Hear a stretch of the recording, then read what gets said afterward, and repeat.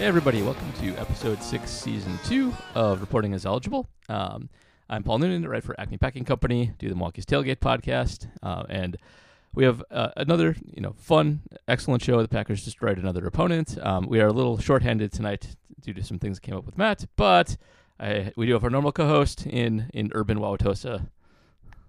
Yes, it's J.R. Radcliffe, trending sports reporter for the Milwaukee Journal-Sentinel. You know, something just dawned on me because Matub's not here. He calls himself a meme smith, which I love that title. I love it. But should it actually be meme weaver? It should definitely be meme weaver.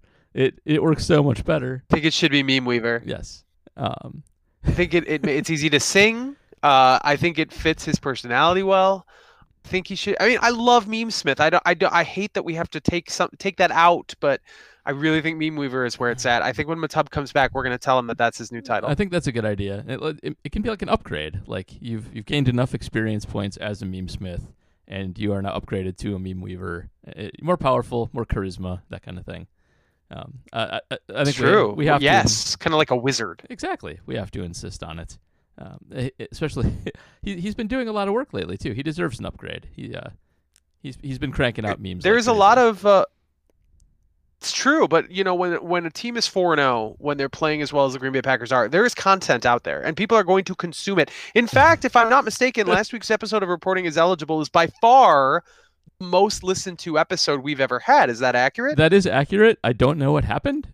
Thanks everybody for listening, but yes, we had way more listeners than we've ever had before, way more downloads. So super glad to see that. We put a lot of work in. So it's nice when people start to show up. It always helps when the Packers are actually good. It's much more fun to talk about.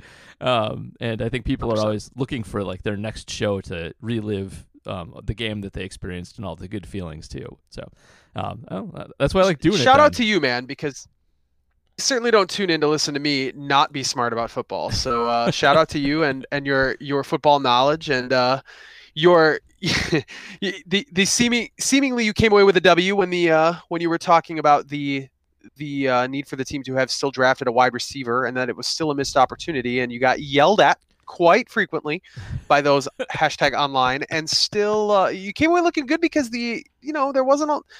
Even though the team did fine and didn't need a wide receiver, really, because Aaron Rodgers is on another level, the draft class hasn't really done much yet. So there's still some arguing, some ground that you have there that they maybe kind of could have gone a different direction with the draft. But yeah. I don't know. I'm just spitballing here. I think it's still true. Like they're dynamite. They're playing great. I think we should give actually more credit to Matt LaFleur than maybe we have. I mean, not that we've been not giving him credit, but his schemes have been just off the charts great lately. And the fact that they were able to score so easily without Devontae Adams and Lazard yesterday and just hit like pass after pass to tight ends, running backs. The tight ends and running backs caught every target. The only people that didn't catch passes were wide receivers. So great game plan. But at some point, some team is going to be able to cover tight ends and running backs, and you are going to need receivers. And MVS, he's fine, but he's not that good. And if you got to go down to Darius Shepard, who, again, did not have a great game in another chance to actually play, it gets rough. So I do wish. And by the way, also some of the receivers that were drafted, I was getting a lot of like, well, this guy's not doing so good. Well, they're starting to do good now. Like Justin Jefferson, I think is second in DVOA, and he was the highest graded PFF receiver this week. CeeDee Lamb's been very good for the Cowboys. If you didn't see Brandon Ayuk's hurdle in the 49ers game, he jumped over a guy. I urge you to go see it. Ayuk. There have been a lot of good hurdles out in football over time, but I'm not sure I've ever seen one like Spider-Man spontaneous, like just last second, like shoot up in the air over a guy. It was great. So the dude was half upright too. That wasn't a guy falling to the ground. He jumped over a guy that was. I mean, that was a feat of athleticism. Yep, I don't know that I've ever seen anything quite like it. It was a really amazing play. So those rookie receivers, yeah, they didn't have any training camp. They didn't contribute right away for a lot of teams. They are starting to do so now, and it's going to look worse and worse. Now, it might not matter.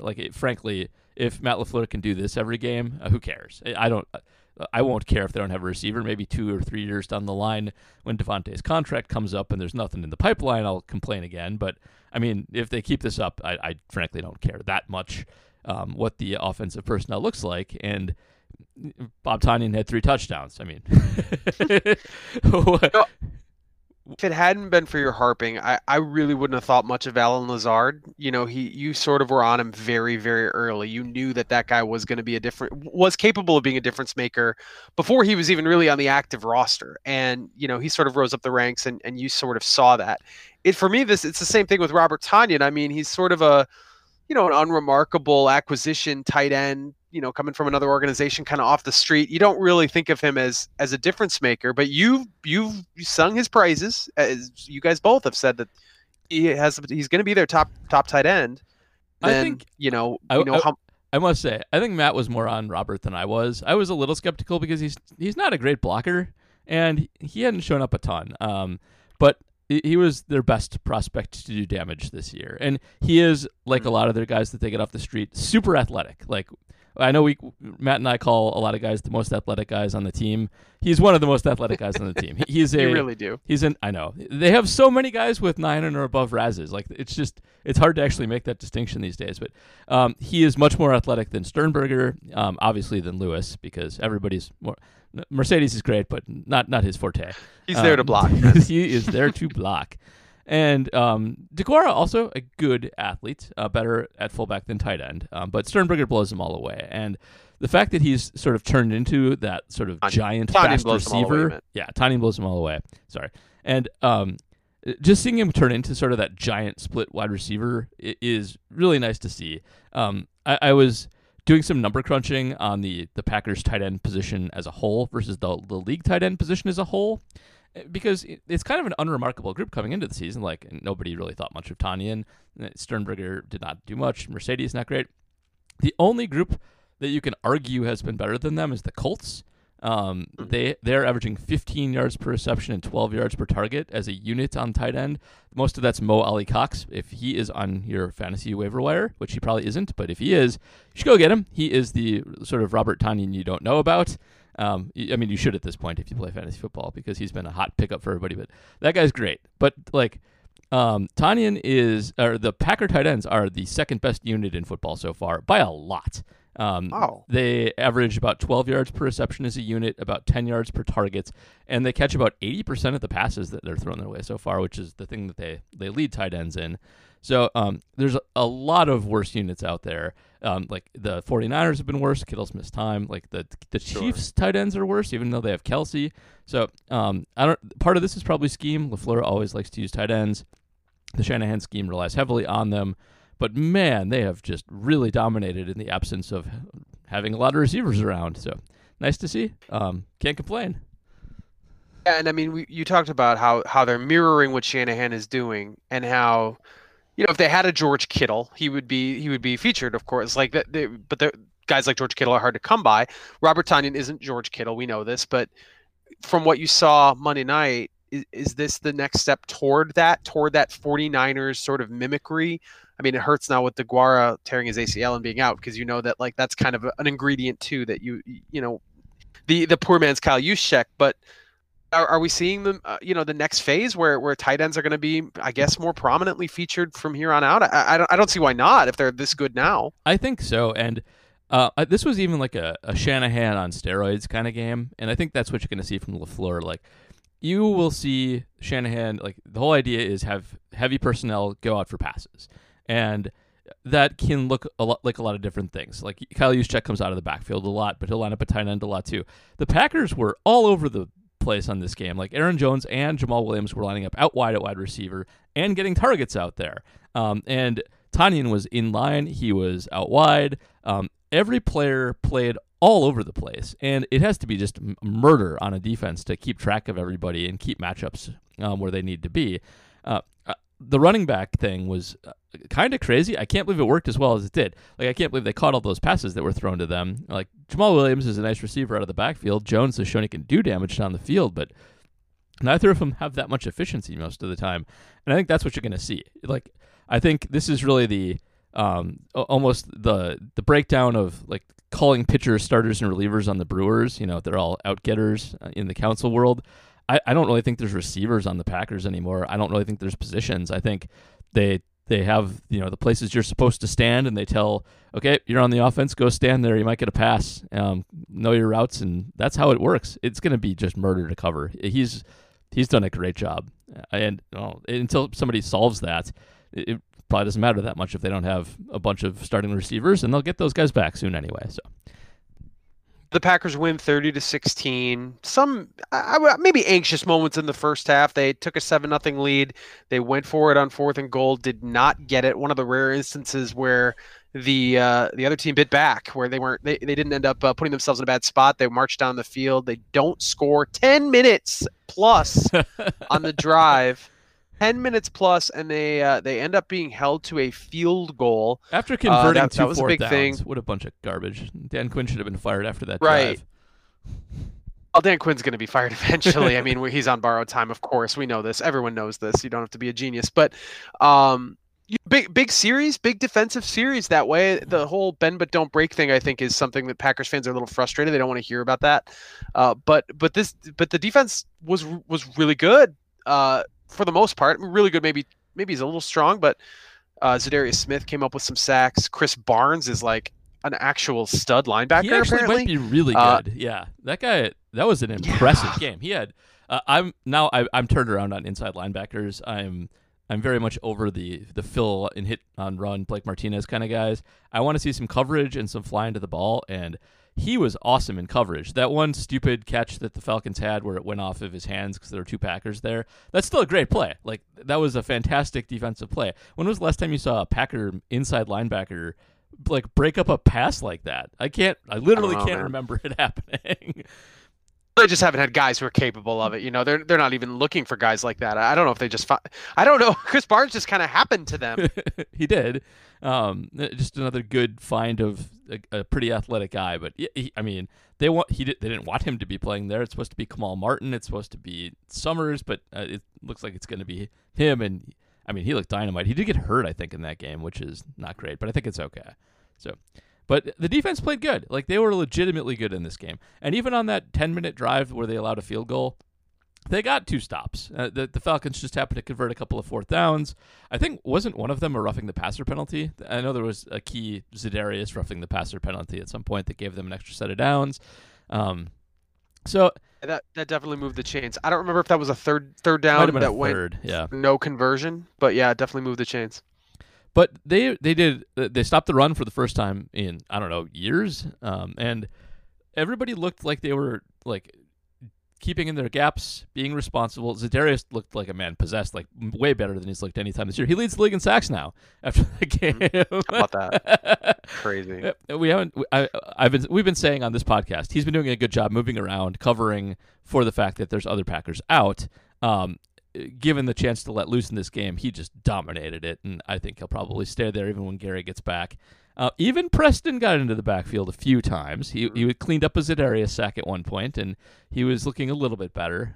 Still not great, but it's good to see all that work up front. Tyler Lancaster even had a good game. I know one of your personal favorites, but oh man, I love the man. Especially on run defense, he was just stoning everything. And maybe the best performance of the day was Jair, who was off the charts. Alexander.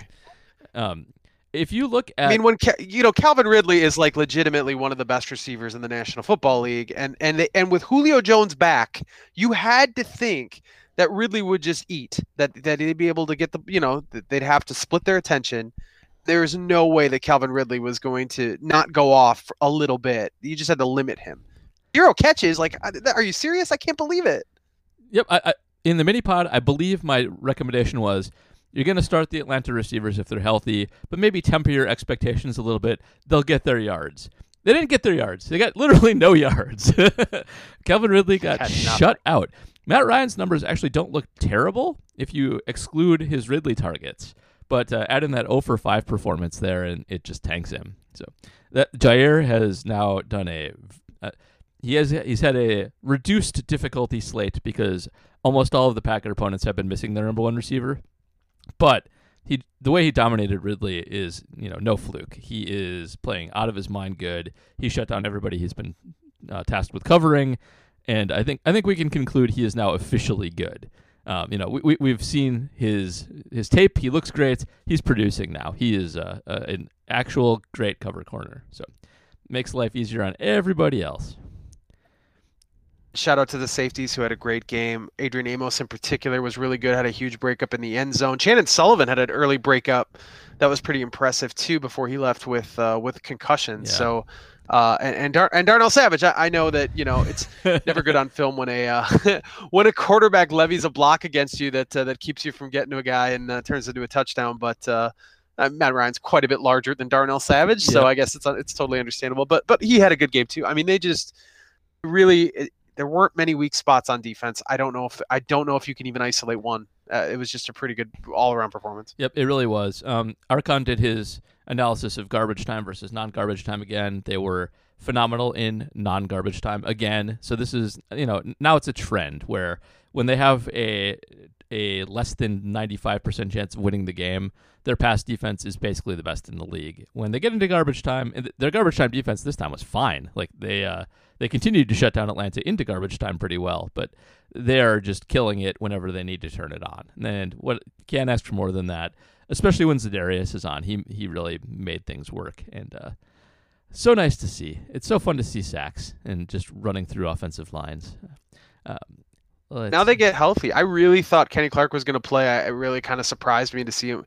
A lot of people said it didn't surprise them to see him on the inactives list. I don't know if I just sort of missed some signs, but I talked myself into the idea that Kenny Clark was going to play. And when he was inactive, I thought, great, we're going to see it again. We're going to see the Falcons roll up a ton of points, a ton of yards. They've got their receivers. The Packers are shorthanded on offense. I didn't think that they would necessarily be interested in getting this into a shootout because I didn't know if the Packers had the weapons to do that. I feel stupid for even thinking that because the Packers will win every shootout. But I really thought this was a dangerous game. At the very least, I thought there'd be some tense moments. And, quite honestly, after they score that touchdown, Bob Tonyan go up right before half, 20-7. I mean, did you kind of know it was over? It felt over a little bit, even though that's not even a two-score game. I mean, it's a two-score. 2 touchdowns take the lead there, but I don't know. It felt really, really in hand at that point. It did. I don't know why it felt as over as it did because we've seen so many teams come back from so many deficits of that type, but the Packers just seemed in control of it. And even when they kind of took their foot off the gas, I think that's what made it over for me is they started running the ball a ton at the beginning of the second half and just kind of, I don't like it when they do this, but kind of pissing away drives to some extent. That's when I made my Jamal Williams shouldn't run the ball quote and got yelled at for it. We got to talk about that. He had 8 yards on 7 carries in that game, so at least for that game, I'm definitely right. But I'm fine running the ball to kill clock, but I wish they would have gotten a little bit bigger lead and actually put the game away. But it didn't matter because the other thing is they could have just turned on the gas again if they needed to, and Rodgers would have torn up that defense yet again, just like he did before. That's the ultimate, like, you have the game in hand. Like, Rodgers isn't going to blow too many leads. If they might run into a super good defense, there aren't any this year, but could happen. Maybe that gets him into trouble at some point, but you always have that weapon in your back pocket if things start to go south. You can just have him fired up again, and you'll be fine. By the way, that real quick, that Robert Tonyan touchdown where he fell down and he basically was sprung open or got pushed down. Also a great feat of athleticism because he popped right back up, like basically in stride, and found himself open in the end zone. Also a nice little feat of athleticism to get himself a touchdown uncovered. So many uncovered touchdowns in this game too. It was a lot of college open. Matt did great. Yeah, the bunching on the one side with Aaron Jones wide open on the other. So good.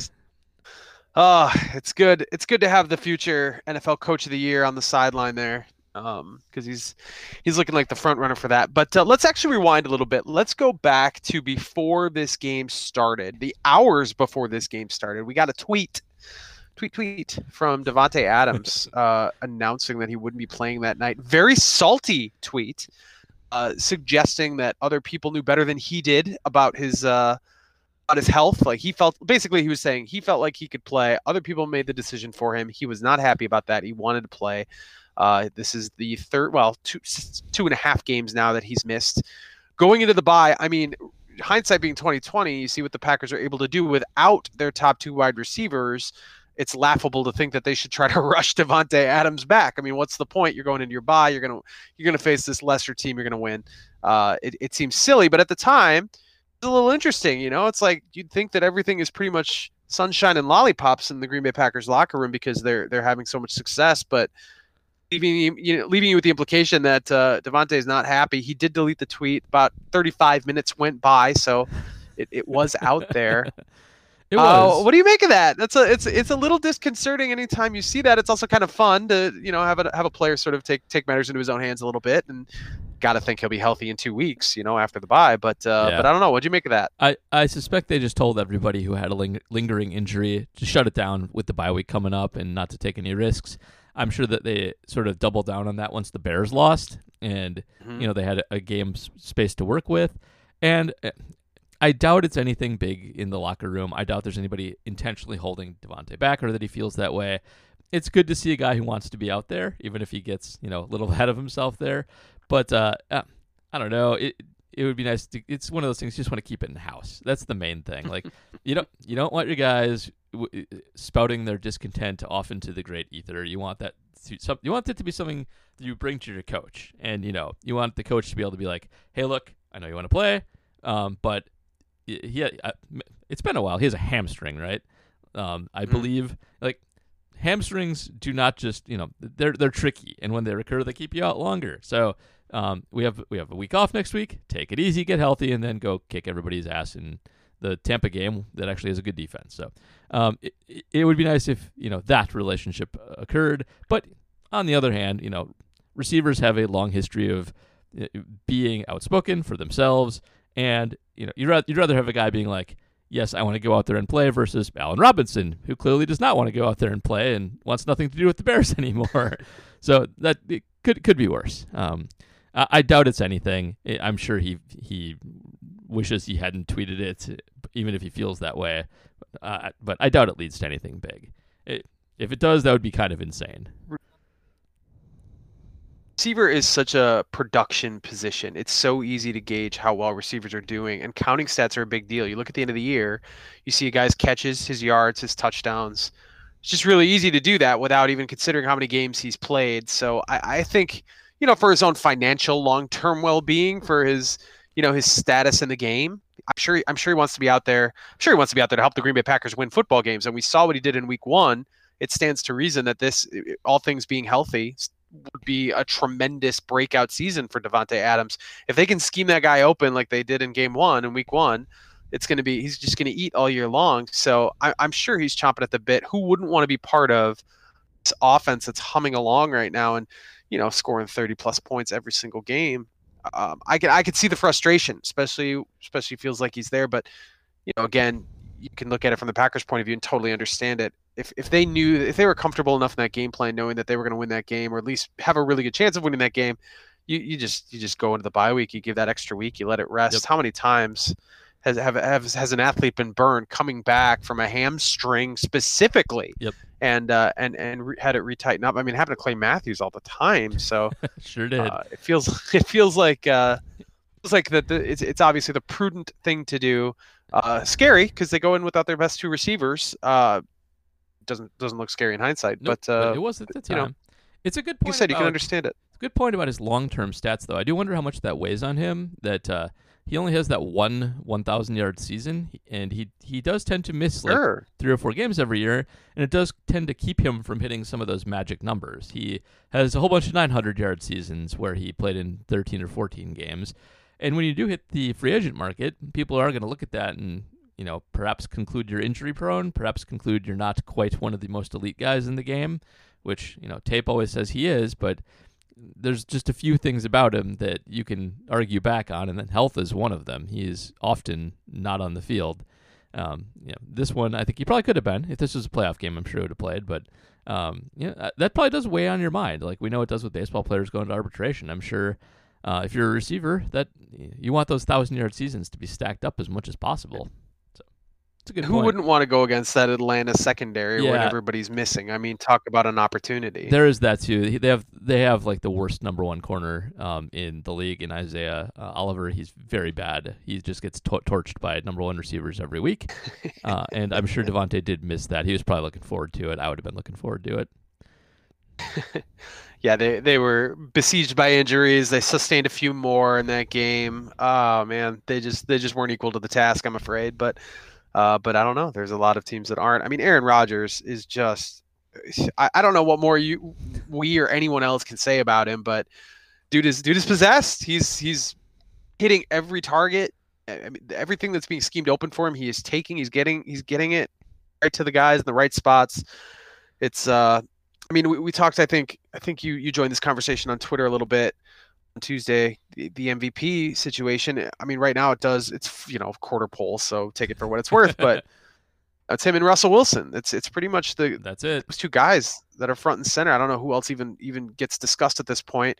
Russell Wilson's never won it before. He's playing at a very high level. He's probably by virtue of having never won it before, is probably a little bit has a little bit of an edge I think for an that's award true. that just And uses narrative. Yep, I do think he has been maybe just a hair better as well, but it's neck and neck. And I do think that gives him an advantage, though, the never having won it. I do think there's also a lot of writers who now feel both bad and embarrassed about not. He's never had a vote, Russell Wilson, for MVP, Yeah, which is but it's not a. Correct me if I'm wrong. As far as I know, the MVP vote isn't like a top 3 or top 5. It's just pick your guy. it's just pick So your he's guy. never had one person say yes, first place for Russell Wilson. That's a little different than like what they do in some of the baseball voting, where you get 3 to 5 guys depending on the award. That's a good point. There's not like a down ballot option for that. And there's always been a legitimately better player than him in, I think, almost Sure. every year or two.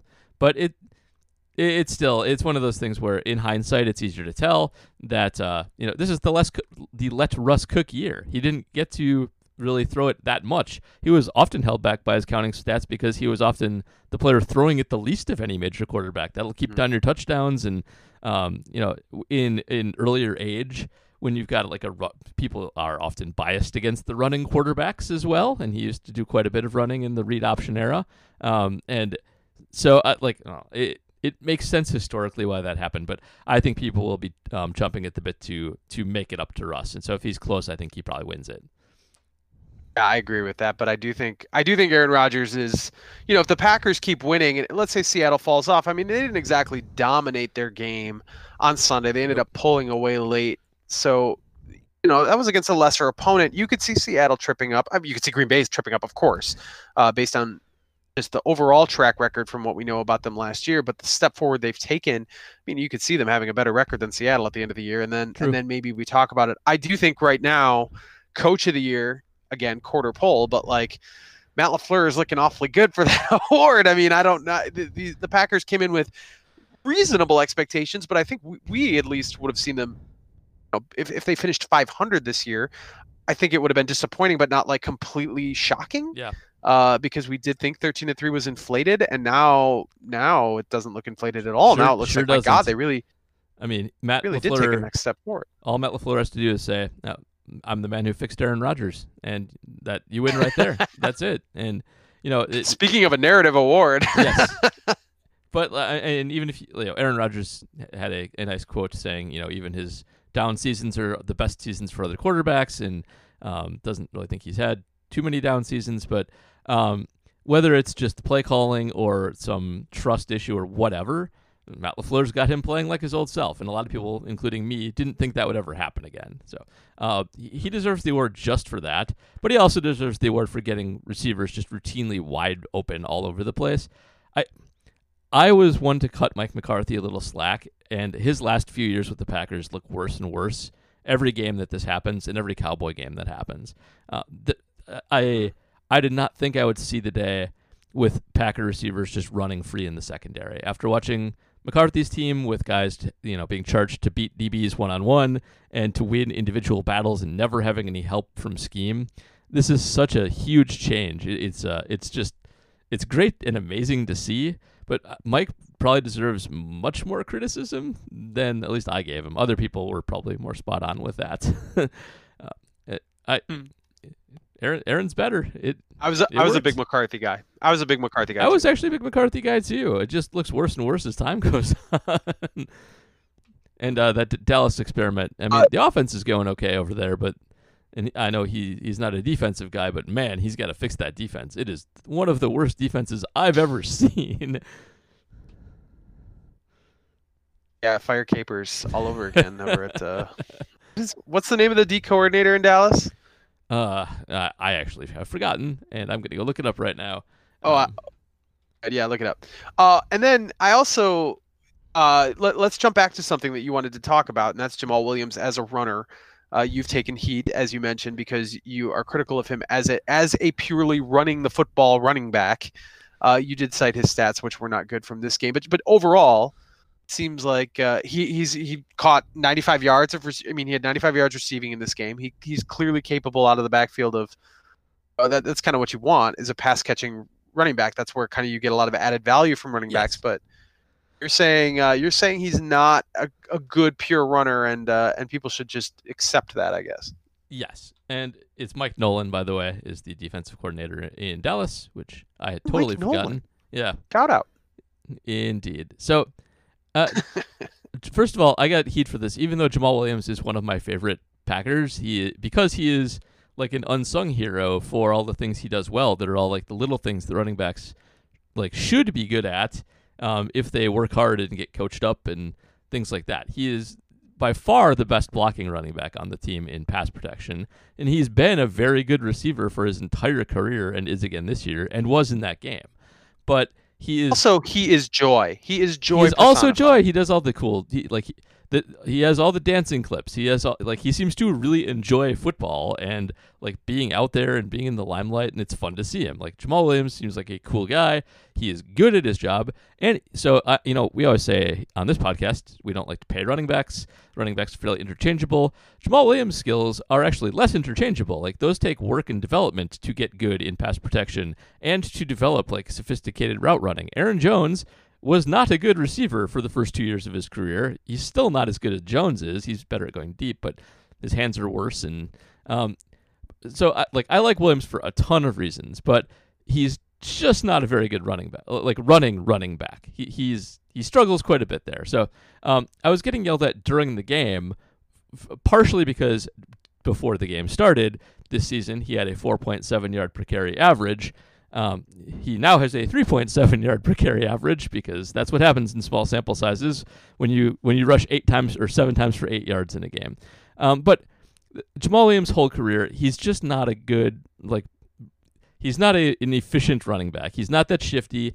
He's often put in the power role, but he's actually not that good of a power runner. He gets stuffed in short yardage pretty regularly, as he did in this game on the 1 yard line. Not a good play call, but you still expect your big guys to bust their way into the end zone every once in a while on those, and he just doesn't do it.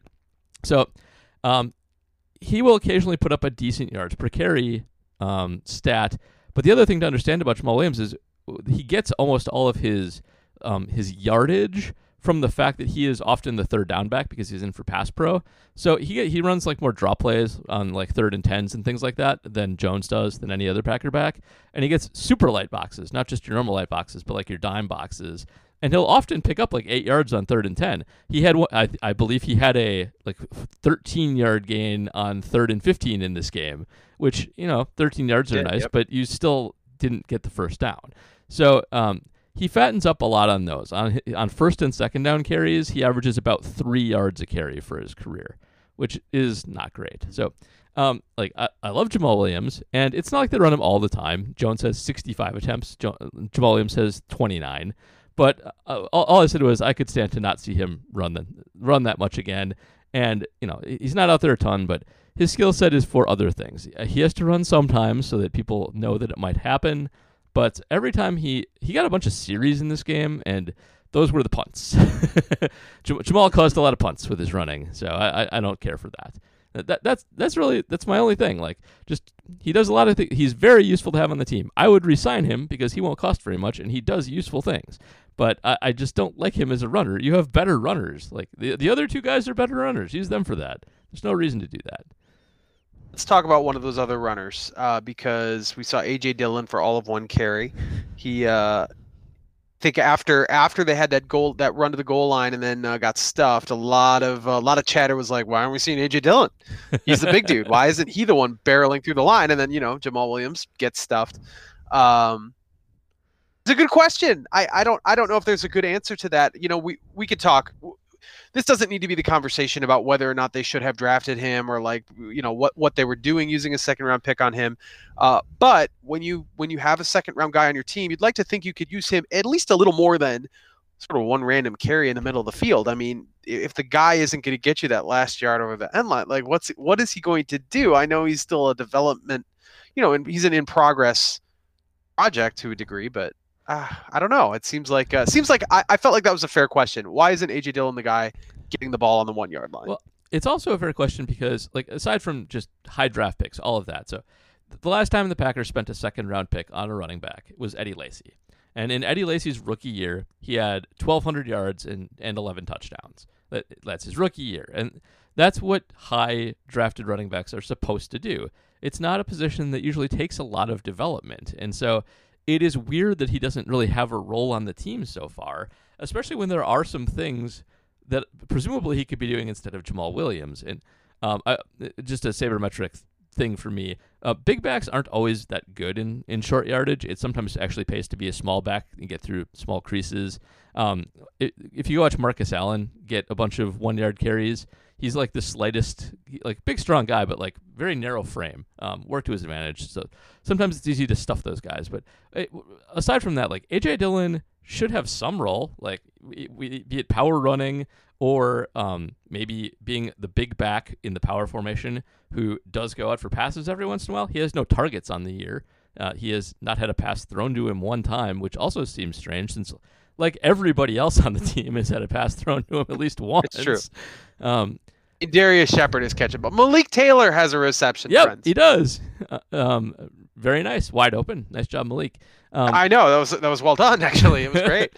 but it's for such a high pick at a position that doesn't take a lot of development most of the time. Yeah, he's got good players in front of him, but it's very strange to not see him used at all. And it's not like he's been terrible in his very, very small amount of work. Like, he has 4.3 yards per carry. It's not like he's been stuffed every single time he's carried the ball. He's been okay. And you would think you maybe want to save some wear and tear on Jones and maybe even Williams in a game that is a blowout, which they've had plenty of. But I don't know. It seems odd. It makes me wonder what they're seeing behind the scenes. If maybe they expected his hands to come along a little bit more than they have. They did talk his hands up a lot after they drafted him, and I think they maybe plan to use him in at least somewhat of a pass-catching role, but maybe that's just keeping him off the field. Maybe his pass pro is not up to snuff. That's often the case with rookies. But it's not great to see. That draft class is not every draft class has to contribute right away, but the one spot you usually can get contributions right away is his, and it's just another one that's not working out so far. That's a little concerning. Before we get to questions, I want to touch briefly on special teams. Mason Crosby missed an extra point, but I think I'm more comfortable watching him kick anything like 50 yards and in. I'm almost 100% certain he's going to hit everyone. It blows my mind when he doesn't. It didn't even cross my mind that he would miss an extra point at any point this season. And I am reminded of that because I just went. I'm going back and, as I've mentioned, doing this series on the 2010 team that won the Super Bowl, going game by game. I mean, reading about Mason Crosby there too. That wasn't his best year. He was shaky, and once again, I'm reminded that this guy has had rough patches in his career, and the fact that the Packers really stood by him and reinforced that he was their guy, turns out was a great call over and over again. It turns out it's a great call. They could have cut bait a lot of points. And they didn't have to, and it's amazing watching. He's just really, really good. And Tyler Ervin, I speaking of just confidence, I don't know if I've had this level of confidence watching Packers return kicks and punts before. Not necessarily because I think he's going to get him a big gain, although that's certainly on the table with him. He is just so comfortable fielding that ball in traffic, way up in the sky, whatever. It doesn't matter. That guy is fluid. I don't think he's going to put the ball on the ground. Yep. And I mean, last year when you had, Darius Shepard is back there. I mean, they have had a rotating wheel of options returning kicks. This 2010 season is a good example where it was Jordy Nelson before Jordy Nelson was really good at it, or really good at all. Pat Lee was a guy that they threw back there. Tramon Williams was returning punts. Like they have so many different faces in that role, and it has not been a comfortable facet of their game. As long as I can remember. I mean, maybe I don't know if we have to go all the way back to Desmond Howard, but it. I mean, that might be the last time that they had a truly credible, comfortable kicking game or return game. Now with kickoffs, obviously, it's different. You don't, you're not going to get a lot out of the kickoff game because kicks are so, so close to the end zone. But this is the most comfortable I've really been with their special teams. I don't know if you feel the same way, but I really was struck by that watching them in this game. No, I feel totally the same way. It's been such a train wreck for the last several seasons with whoever they stick back there. Either that they're not going to field it right, or make the wrong end zone decision when it's like close to the end zone. He seems to always do the right thing. He seems to always hang on to the ball, and he gets what he can. He doesn't do that thing where he run backwards trying to get around the end. He just seems like a very smart, capable returner who is explosive enough that I wouldn't, if he did break one or two this year, I wouldn't be surprised at all. But it's just nice to have that level of confidence that it's not going to blow the game for you. Like, he's good. I hope they keep Tyler forever. I kind of feel like about him like I feel about long snappers. Once you find a guy that can do that, if they're not expensive, just keep him around for a while. Now, like Tyler Ervin's not going to be in huge demand. He's not that old. Sign him to like a 10-year contract. I'm for that. That's going to blow people's minds. What? Ooh. Also, screw Darius Shepard for not scoring on that third down play. Which run your route, just come on, or just stretch it over, like know where the line is, get the ball over. It was so close. Like it looked like he tried if they not had to reviewed score. that play, they could have reviewed that play. I think he probably would have been ruled short, but they at least could have looked at it. It was very, very, very close, and I think that it was too close to overturn. I do think he scored. I do think that just the nodule of the ball was over the line, but just get it in. Like it looked like he tried to not score. It was insane. When he caught that ball, I haven't seen like a screen grab of the moment he caught the ball, but that's like one of those. In my mind's eye, that's one of those screen grabs you see where it's like he didn't score on this play and you're flabbergasted because it looks so obvious that he's going to get into the end zone. It's like he catches it and the left part of his body's in the end zone and the right part of his body slowly moves into the end zone as he moves the ball into his right hand, which is still out of the end zone. And then he gets like he's going down and he could just move the ball just a little tiny bit, and he doesn't do it.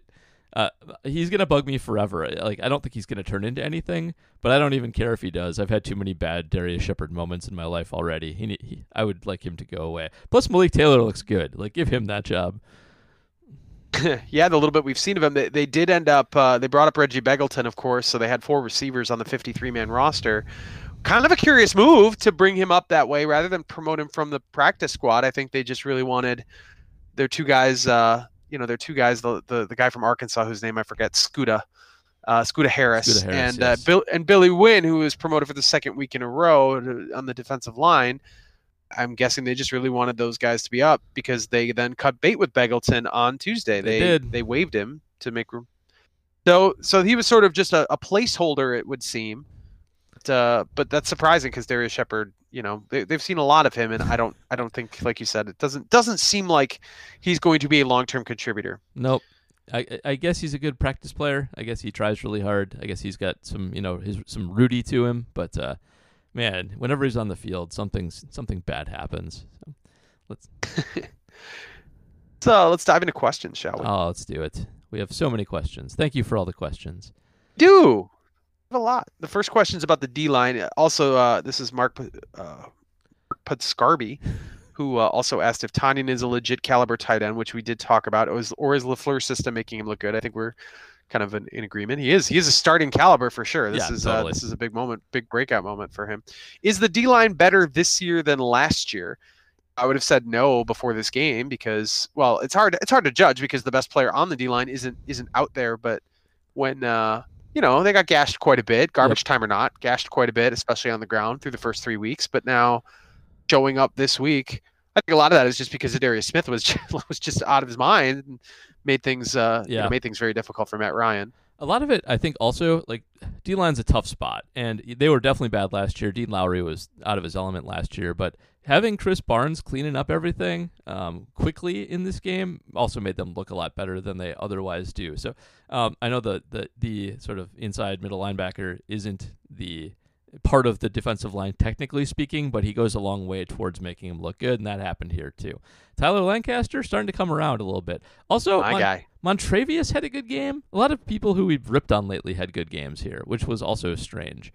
I'm not gonna lie to you. I did not even know that Montrevious Adams was out there. He played. So, he was okay. This may just be Atlanta being awful, so it's something to keep in mind. But the line had a good game, which is better than not having a good game, and they were atrocious last year. So I'm pretty optimistic when they get Clark back that they might actually round into a pretty good defense.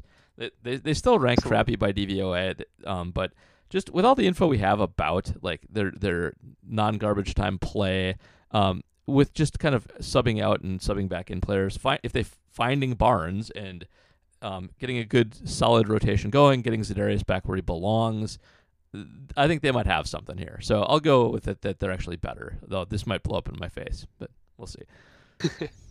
Steamed Hams asks, very meta, by the way, his handle at Beer the Deer, which I appreciate. Good job getting Is it that possible one. to criticize? That's tough. That had to be one that a lot of people wanted. He was early adopters. Get the worm on Twitter. Is it possible to criticize the Packers in any way without certain cheeseheads getting mad about it? This is definitely a question for you, Paul Noonan.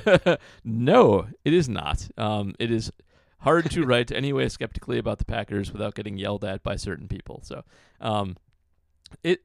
that's fine. There's like, there's something for everybody out there, and there are a bunch of Packer websites that are just rah-rah, go-go cheerleaders and just want to bask in all of the goodness that happens. That's totally fine. Like, try and bring some of that, but that is a perfectly fine way to experience the team.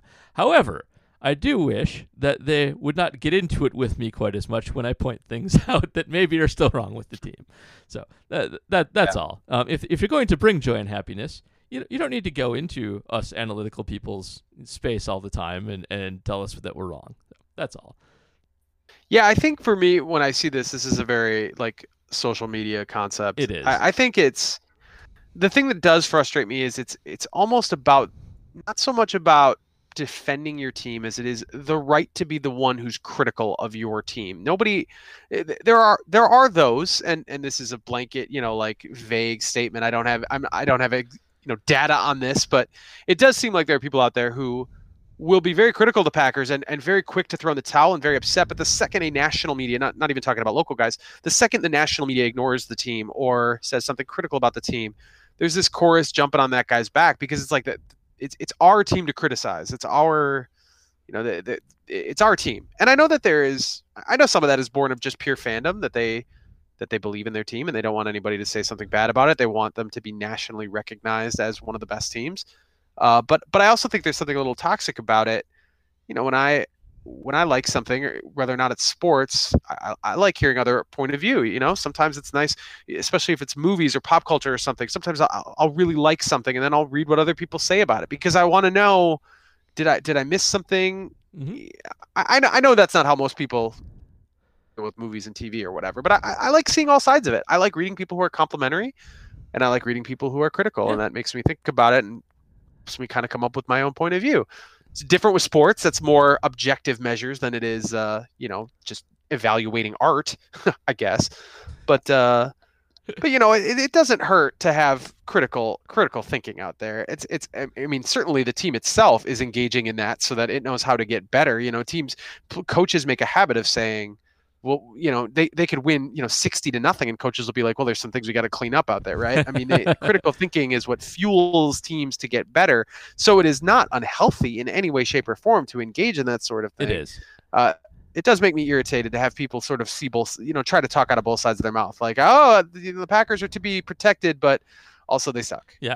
When they have a bad game. I'll say this for me and my ilk. So I don't follow any players on Twitter, and you can't ever be objective. It's impossible. But I try to be objective about the team, and I feel like I praise them pretty often. Like when Allen Lazard is, super great in DVOA and making plays, and people aren't necessarily noticing him a lot. Like I take great joy in pointing out those guys that I can sort of identify and find that are unsung and maybe will break out. But I like to be able to criticize the things that aren't going so well as well, and I don't want to be compromised in doing so. And I think you should have a couple of those around, and not just the people who are rah-rah for the team all the time. However, I'll also say this about me and my ilk as well, which is we do often, and I think too often, take the role or parrot people who are in the front office. Like, we do it from the perspective of people as resources at getting surplus value, and that A, can be very boring, B, can sometimes be dehumanizing to the people we're talking about, and that's not Definitely. it's not good. So I was trying to keep the perspective of, you're talking about actual humans here that are all great at their jobs, that are among the best athletes in the world, and have lives off the field. So when you do criticize somebody, you want to keep it to on the field as well, and not get mixed up with their personalities and their lives as people as well. So I do think the analytics folks can fall into that trap often. You'll often see people just ripping to shreds some of the lesser quarterbacks of the league. Sam Darnold's a good example of this, who's on the Jets, who I think actually might still be a good quarterback, just happens to play for the Jets. That guy gets just exorciated by New York media, by analytics people, and he's probably a perfectly fine person and a nice guy who happen to be drafted by the Jets and play for a garbage coach. And what can you do about that? So I don't know. There's lots of ways to enjoy football. It's good to have different perspectives and just keep an eye on what is actually important and where you can actually contribute with analysis versus just spouting garbage. There is also sort of an unspoken contract you'd like to think with listeners or readers that when the evaluation is this player isn't good at something or is bad even at something, obviously that is a relative evaluation. I mean, these guys are NFL players. They are exceptional. They are out of this world athletes. There is a good chance that most of us have never even met or been in the same room as someone who is good as the guys who are making up the practice squad for an NFL football team. Yep. But you sort of, just that has to be stated in the background. You don't have to say that every time when you can say, this guy's just not good enough to be on an NFL roster. Exactly. I mean, he's exceptional. Sure. We know he's great, but he's not good enough here. So you kind of have to keep that in mind. I do think what you said is true. Sometimes I think all of us fall into a category of just being like, wow, he sucks at this. He's not good enough. If he's on the team, that he has value to them. They see some value there that is that I think we just sort of have to pocket and understand that when we talk about it, it's there. We know they're amazing athletes. We know that they're super, they'd be superstars in college teams and high school teams and all that. They're out of this world, but there's also another level, which is to be a great NFL player is another level entirely. Indeed. Next question: is this your brother? It is. Danny Noonan. It's my brother. Danny Noonan. I believe he and I are almost neighbors. We live very close to each other. That is correct. You guys live super close to each other. Shout out to Danny Noonan and the Tosa Hood. Would people have more respect for Rodgers if he never opened his mouth or appeared in David Gruber commercials and shit like that? So everybody on the podcast, Danny Noonan misspells Rodgers' name, by the way, which is curious because Danny, not a big football fan, and also not a big follower of Packer culture. Most of his consumption of Aaron Rodgers in his life is probably through David Gruber commercials. So some background perspective necessary there. Also, he misspells Rodgers' name, which is curious because I feel like most of the state has gone the other way, where they now somebody is named Rodgers, but it's just in your head it's automatically Rodgers because Aaron Rodgers is the name that pops to our heads. Yep, maybe he's not there yet. And just I think Aaron Rodgers is sort of, first of all, very smart, very media savvy. And if you can get him, a pretty great interview, if you can get him to actually say some stuff. So I think a lot of people, I can only speak for myself. My view of Aaron Rodgers is that he is a very well-sculpted media personality, that he is extremely smart, probably smarter than most quarterbacks, especially in a kind of nerdy way. I suspect he's also kind of a jerk in the way a lot of athletes are. Never met him, don't know, just something that kind of rubs off when I hear him talk. But I mean, I think people love to get Aaron Rodgers on camera, love to interview him, and when they get him to open up, I think generally fascinating. So no, I think him talking more is what most Packer fans want, and I think he is actually pretty good at it. Like, he has more interesting things to say than Favre ever did. Yeah, 100%. I agree with every single word you say there. He is absolutely media brilliant, not just media savvy. He's media brilliant. Yeah. He understands how to say things, how to frame it in a certain way that is interesting and novel. He knows how to get what he wants when he needs something. He knows how to not look like an asshole in interviews, even if he thinks the question is stupid, which Which I he value often very does. much as a skill. Yeah, he often does. I mean, he's got some sort of photographic memory thing going on. It's part of what makes him such a special quarterback. Mhm. He is. I think his IQ is. I mean, I don't know if it's legitimately IQ, but his smarts are off the charts. Yes. And I appreciate that. I enjoy listening to him talk. I think the great athletes, I always factor in that you have to have a certain amount of assholery because you've got to. He's famously fueled by people who doubted him. I think that's true of a lot of great athletes. There are people who are always chasing something. Maybe it's not the most fulfilling way to live your life, but if you want to be the greatest at something, Michael Jordan is absolutely the best case scenario of this. Like, always feel like the world is against you, even when literally everyone thinks you can do it. Exactly. I mean, Michael Jordan, that Last Dance. What is more revealing than, like, clearly, number one, Michael Jordan is not a pleasant person, but B, was so driven by the things in his head.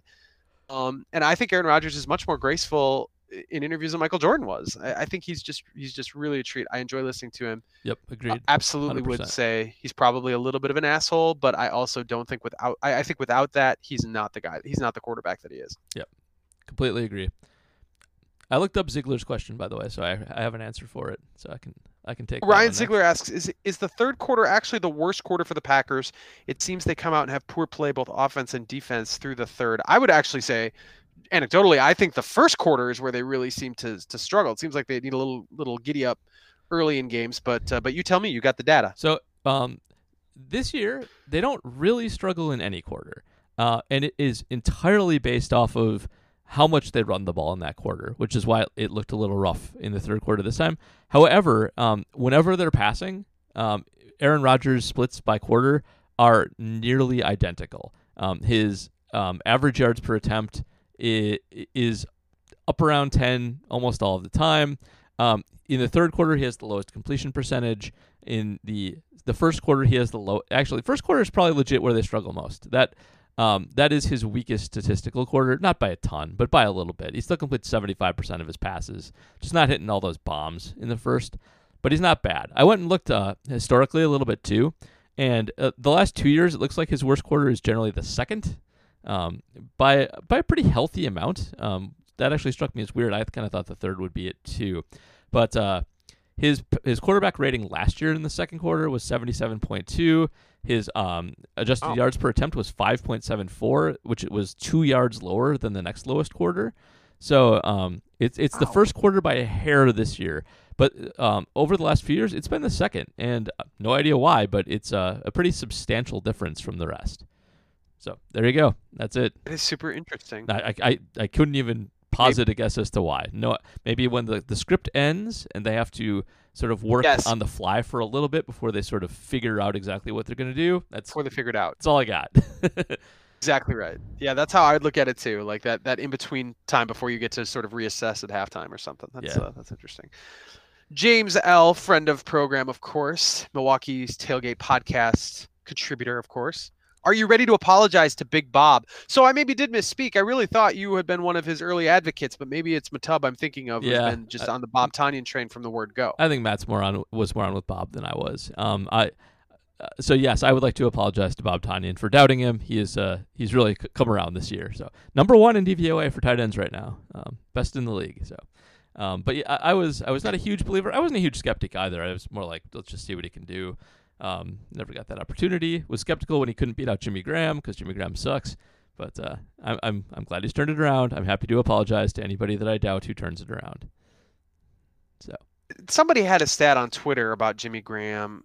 The average 2.5 touchdowns per year. Shoot, I don't remember what it was.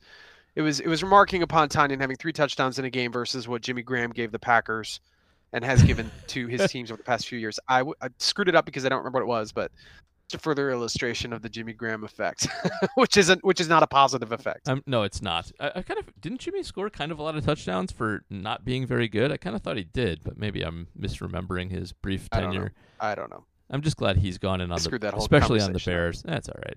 What are you gonna do? Let's see. He scored 5 touchdowns for the Packers. So, in his 2 years, which is not a lot. I thought there'd be more. Well, that 5 touchdowns over 2 years. That's 2.5 per year. So that definitely you nailed checks it. out. Yep. 0.5 per year. Bob Tonyan 3 on Monday night. Not bad. Fantastic game. Jonathan Deal says, a year and a quarter into his tenure, where is Matt LaFleur on the hierarchy of current NFL head coaches? I mean, it's pretty high. You always want to give a guy more time, see if he gets figured out. The luster's come off Sean McVay quite a bit since we were talking about him as the great wonderkin 3 years ago, but I would say he's no lower than like the second tier of coaches right now. I mean, even Belichick's I think slipped a little bit. Belichick the GM is really starting to cost Belichick the coach a little bit at this point, which that happens when you got both jobs. But it's kind of I think the sort of Belichick Andy Reid tier, maybe the good Harbaugh. I don't want to mix them up right now. The Baltimore Harbaugh, not the Michigan Harbaugh. John Harbaugh. Yes. And then he's in the next year for sure, and he might even be in that first year. I think by the year's end, if this keeps up, he definitely will be. Oh, Shanahan too. Shanahan's great. Yeah, Shanahan. So he's right there. And with I don't know how people fall. Carroll is always very controversial. I don't think people. What's going on with Sean McVay? Why aren't the Rams amazing? So it's simple to say that guys get figured out, but what you always heard with Sean McVay was this is the illusion of complexity. And as it turns out, if you do enough tape study on the illusion of complexity, you can just see through it into the simplicity that's there. They're just not that hard to defend.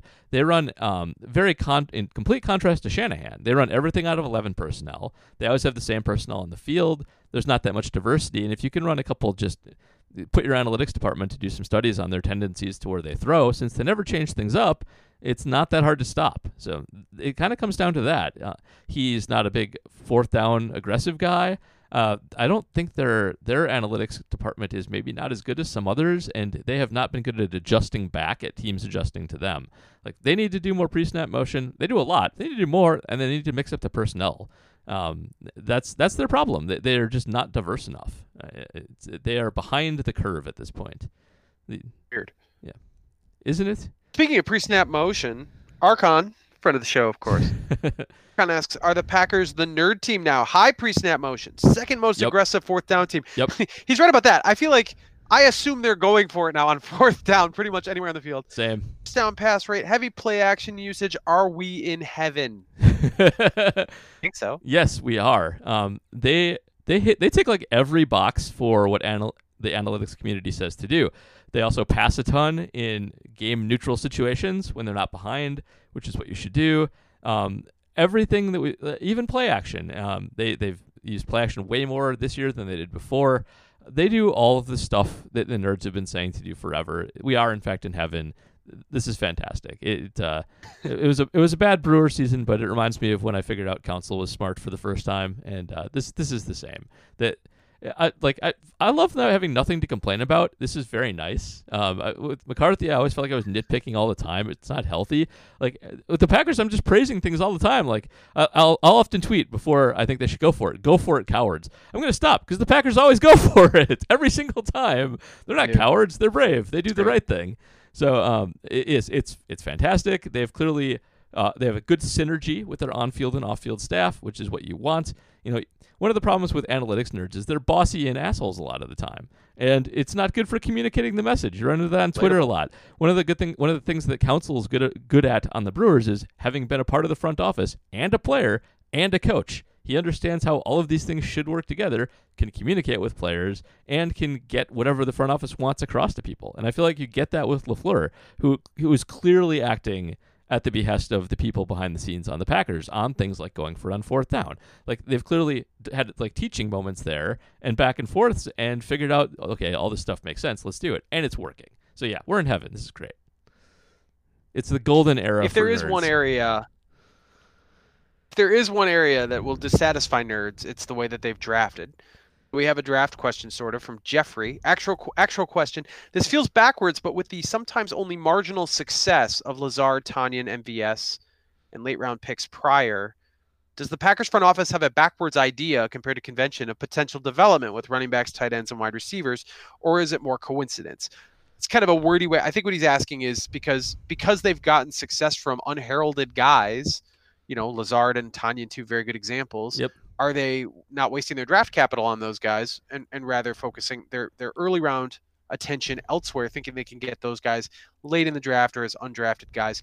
I would say that makes sense other than this draft they just had. They drafted a quarterback and a running back, so that probably flies into the face of it a little bit.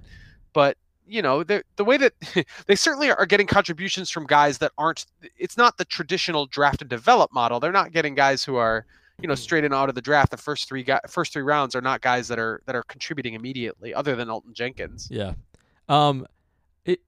it's a little weird, and there was this survey that I think it was Stats by Lopez. It might have been Hermsmeyer did of front office people asking who the most advanced front office people were, and one of the comments that came out of that was that there seems to still be a disconnect between the on-field analytics portion of the team's front office and the draft and like position valuing and things like that, which strikes me as odd. Baseball was totally the other way. Like the player acquisition was the entire entry of analytics into baseball, and it's the on-field stuff's just the last couple of years. Football's been the opposite, and it still kind of baffles us outside when we see running backs go high.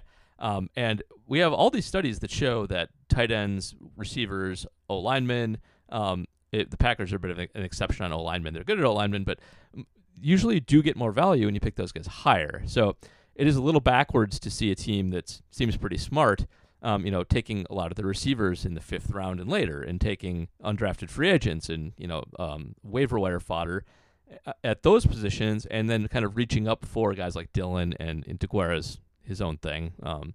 So that is a little backwards. I'm not entirely sure what their thinking is there or why they do that. We should always keep in mind, like, they might just be smarter than all of us on the outside. Like, they have, if they want them, better numbers and better information than we do. Maybe there's something to that. That's entirely possible. But I can't really explain it. Like, the sabermetric thing to do is not to take a bunch of receivers and tight ends late and not to take a bunch of running backs early. And they did it, and they're good. So who am I to judge? But I'm honestly not sure. We have a lot of research on this, so we're pretty sure about it. Like, there's lots of data on drafts and what positions do well where. So if there is some secret that we're missing, it's very secret. But it may just be that they're focused on the on-field work and that they have a good, solid, long-standing draft and develop system with Russ Ball, with leftovers from Thompson's regime, with Goody, and they do things their own way. That might just be as simple as that. I wish I knew. I wish I could be a fly on the wall. A couple more of these, but then I think we got to get out of here. Matt Van Hoevelen asks, this is a good question. What do you think the offensive ceiling would be if Boyle had to take over? In other words, how much of this is Rodgers? How much of this is LaFleur?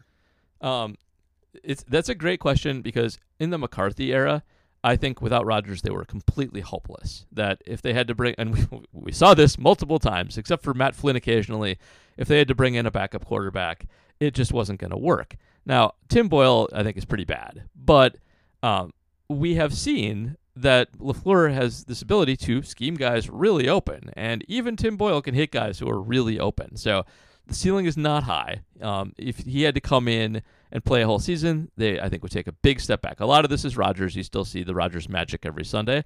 But I don't think it would be hopeless. Like, I don't think that they would just be completely terrible. I think that there would be enough guys out there running open, that the running game is strong enough that they'd be able to survive. So I think maybe they go 500 with Tim Boyle, maybe a little less than that. That's probably too high. Let's say like a 7-9, 6-10 team, which not bad for a Packer backup. And for a couple games, I think they could survive and maybe eke out a couple. So, not bad. Could be worse. Matt Flynn, yes, he had some moments, but like 2013 was a complete and utter lucky break. So I'm not even going to count that necessarily as the they still figured some things out with Matt Flynn. Yep, and the LaFleur he had the game Shanahan against the Lions. He'll Yeah. always have that. The LaFleur Shanahan tree has done well with backup quarterbacks in the past. It's something that they have been good at, and the scheme is part of that. Interesting. So, yeah. All right, should we do like one more? All right, this question. Oh, we should do Andy's Yeah, Christopher too. Carlecki. Oh, okay. So Christopher Carlecki asked a couple questions, but what's the least telling accuracy-wise stat out there currently versus maybe the most fitting? Least telling is just raw point totals, because everybody's scoring like crazy this year. The average NFL team this year is scoring 26 points a game, which is a 2-point improvement over the second highest season in history, which was 1948, and 2.5 points higher than the third highest, which was 2018. So if you're just looking at scoreboards and being like, well, that team's offense looks great. They're scoring 28 points a game, 30 points a game. Well, even the Packer 30-point performance isn't actually that impressive, because almost everybody's scoring 30 points a game. So that's the one that's deceiving, and you do want to keep your eye out for the outliers there. Like a 21-point performance is bad this year, and it might seem kind of weird, but like a 45-point performance is a really impressive performance. Anything in between is not telling you probably the full story. So most fitting, it's 4 games. I'm not sure. It's usually going to be quarterback stat of some kind, either DVOA or ANYA or CPOE versus EPA per play. They're all pretty much the same when you get down to it. Quarterback's the one who drives the bus for everybody, and any good quarterback stat's always going to be the most fitting. If you look at it right now, it is just the guys who are dominating. It's Josh Allen and Aaron Rodgers and Russell Wilson and Pat Mahomes and Lamar Jackson, and that's it. So always look for those quarterback stats. They also stabilize pretty early because quarterbacks throw so much. So there you go. All right, Andy Schaff promises he's not trolling when he asks, how do you square the running backs are interchangeable narrative, the idea that you could just find one off the street to do good things and you don't need to waste draft capital on them, while also arguing that the Packers treating the wide receiver position as interchangeable is a negative thing. And what he means is, in this game, the Packers didn't have their 2 best receivers, and they still were able to make it completely work. Like, are receivers now disposable? I mean, we look at that as a negative, but why is there a difference between how we look at receivers and running backs? So there are good answers to these questions. The first is, you are usually only giving your running back, you're usually giving the ball to one running back, maybe 2. So if you have 3 running backs on the team, you don't have to use all of them. You want to give some guys some rest, but mainly it's Aaron Jones. And, if you got to go to his backup, that's only one step down. Receivers are more like pitchers. If you lose Devontae Adams, you don't replace him with Alan Lazard. You replace him with garbage at the end of the roster. Now, let's call him Darius Shepard for the sake of argument. So the drop down from running back 1 to running back 2 at a position that frankly doesn't matter that much in the first place is less severe than the drop down from wide receiver 1 to wide receiver 5. So, Sure. Hope that's a legit answer, not a trolley answer as well. But that's really kind of it. It's hard to come up with more receivers. Receivers are rarer too. He also asks if we've ever seen a squib kick work. The Packers had another bad one last night. No one should ever squib kick. I don't know who invented it. I would love to know who invented it. It's a stupid idea.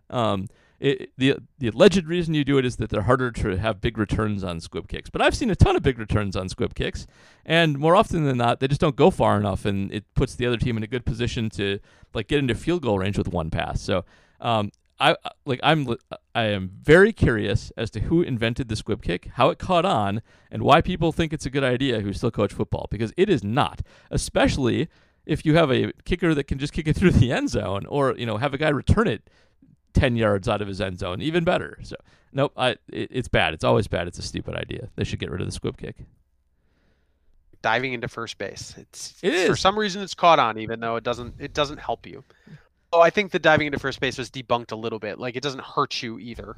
I don't know. If you do it perfectly, it's real faster. Quick.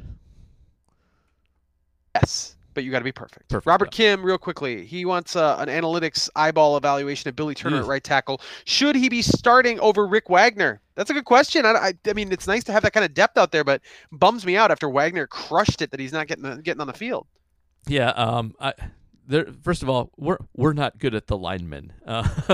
We have stats to account for linemen. Like we have some power blocking ones that are dependent on running backs. But I'm bad at line. I wish Matt was here for this question, honestly. However, I will say this. I'm pretty sure that Ricky Wagner is still better. And I don't know why he wasn't out there more. I'm still skeptical of Billy Turner and don't want him out there at right tackle that much. But you know what? They both played pretty well so far. And if that's the case, then I don't really care who's out there that much as long as they're okay. But Wagner, over his career, has been better when he's healthy. It's just a matter of health for him. I think he's a better high-ceiling player. If he's dinged, he gets bad pretty quickly. So Turner, I think, is not as good, but more consistent. He's better at sticking out there. Wagner's the guy you want if you can have him. So, yeah. All right, we gotta be done. Let's be done. This is outrageous. All right, JR, any plugs? We forgot last week. Anything good? Yeah, we did, but yeah, I mean, I mentioned it. The series I've got. I believe on Wednesday we're going to see the arrival of the game of Week 4 from the 2010 season. That was a uninspiring win against the Detroit Lions. Some people might remember that as a game where Charles Woodson returned. Man, now I'm not even positive. It was an interception. I think it was a fumble recovery. Took it to the end zone, dove in. It was on the cover of Sports Illustrated that week. Oh yeah, I remember that's that. how I remember it. Yeah, so that was it was still not a very good win. They kind of had to hold on for dear life against a pretty bad Lions team. I think a Lions team that might have won 3 games. Sean Hill was the quarterback. Yep, I think that was a 3-win season for them. Very Lions. I mean, it's the 2010 team. I like to talk about how all their losses had really interesting mitigating circumstances. They were either the last second or an overtime, or Aaron Rodgers didn't play. All 6 losses can be categorized as one of those things. Really, they had a really bad stretch at the beginning of the year. They lose to the Bears in that penalty fest. They beat the Lions, but it's not impressive. Then they lose to Washington in overtime. Then they lose to Miami in overtime. I mean, there's no way we could have thought that was a Super Bowl team. They were 3-3. I mean, they just really were not clicking, and everyone was injured. I mean, everyone was injured. It was wild. They absolutely had all the markings of a team that maybe backed into the playoffs, but probably not even that. And somehow they put it all together with third-string guys with Desmond Bishop and Charlie Peppera and guys that you just weren't counting on at the beginning of the year, who had to play prominent roles. But so that's out there. Obviously, not doing as much Brewers season being over. We've got a few things cooking down the line, but nothing concrete yet. All right. Well, that is a very joyous series as well for the most part. Even when they lose, you know what happened in the end. So it's how the story ends. Always helps. Yeah. So we got over at Acme Packing Company. Mondays always screw me. Monday night games screw me up. They throw me completely off. But I did a bunch of research on the tight ends, so I'm going to write about them. And it's a bye week, so I don't have to do any team previews. So I got to figure out something to do. I might actually throw Kebops and Rops together since 4 weeks is good enough for stats to matter, and we can start picking out secret good people for next year. So I'll have that up later. And we did the season wrap-up for the MKE Tailgate podcast, which is out there right now. Went up today, or maybe yesterday. Yeah. But it was a fun one, looking back, criticizing the offense, praising the pitching, etc. All that. Such a weird season. I really hope they sign some offensive players. And just as a reminder, I don't know where it's coming from, man. I know. I don't know where it's coming from either. Hopefully they have some magic. But as a reminder, if you go over to the Patreon at patreon.com/MKE Tailgate and sign up at the $5 level or higher, that's the ball and glove level, on October 15th, you will be eligible to win a Dorks Value Only Analytics t-shirt. If you want to see it, I wore it for the game, and there are pictures up on my Twitter. You can also buy that shirt at Acme Packing Company or Football Outsiders, who we teamed up with for this. So thank you to Aaron Schatz for his blessing in making the shirt in the first place, because it is a beautiful thing. So that is all. Next week is the bye, so we might take a week off. We might do something. I haven't figured it out yet. We'll see how COVID bored we all are next week. Maybe we'll throw something together. But Tampa Bay after that, actually one of the best teams in the league. So it should be their first really challenging game of the year. Should be a fun one. So looking forward to it. Have a good night, everybody. All right. I bought Van Halen 1. It was the best damn record I ever owned. Teaching why 1978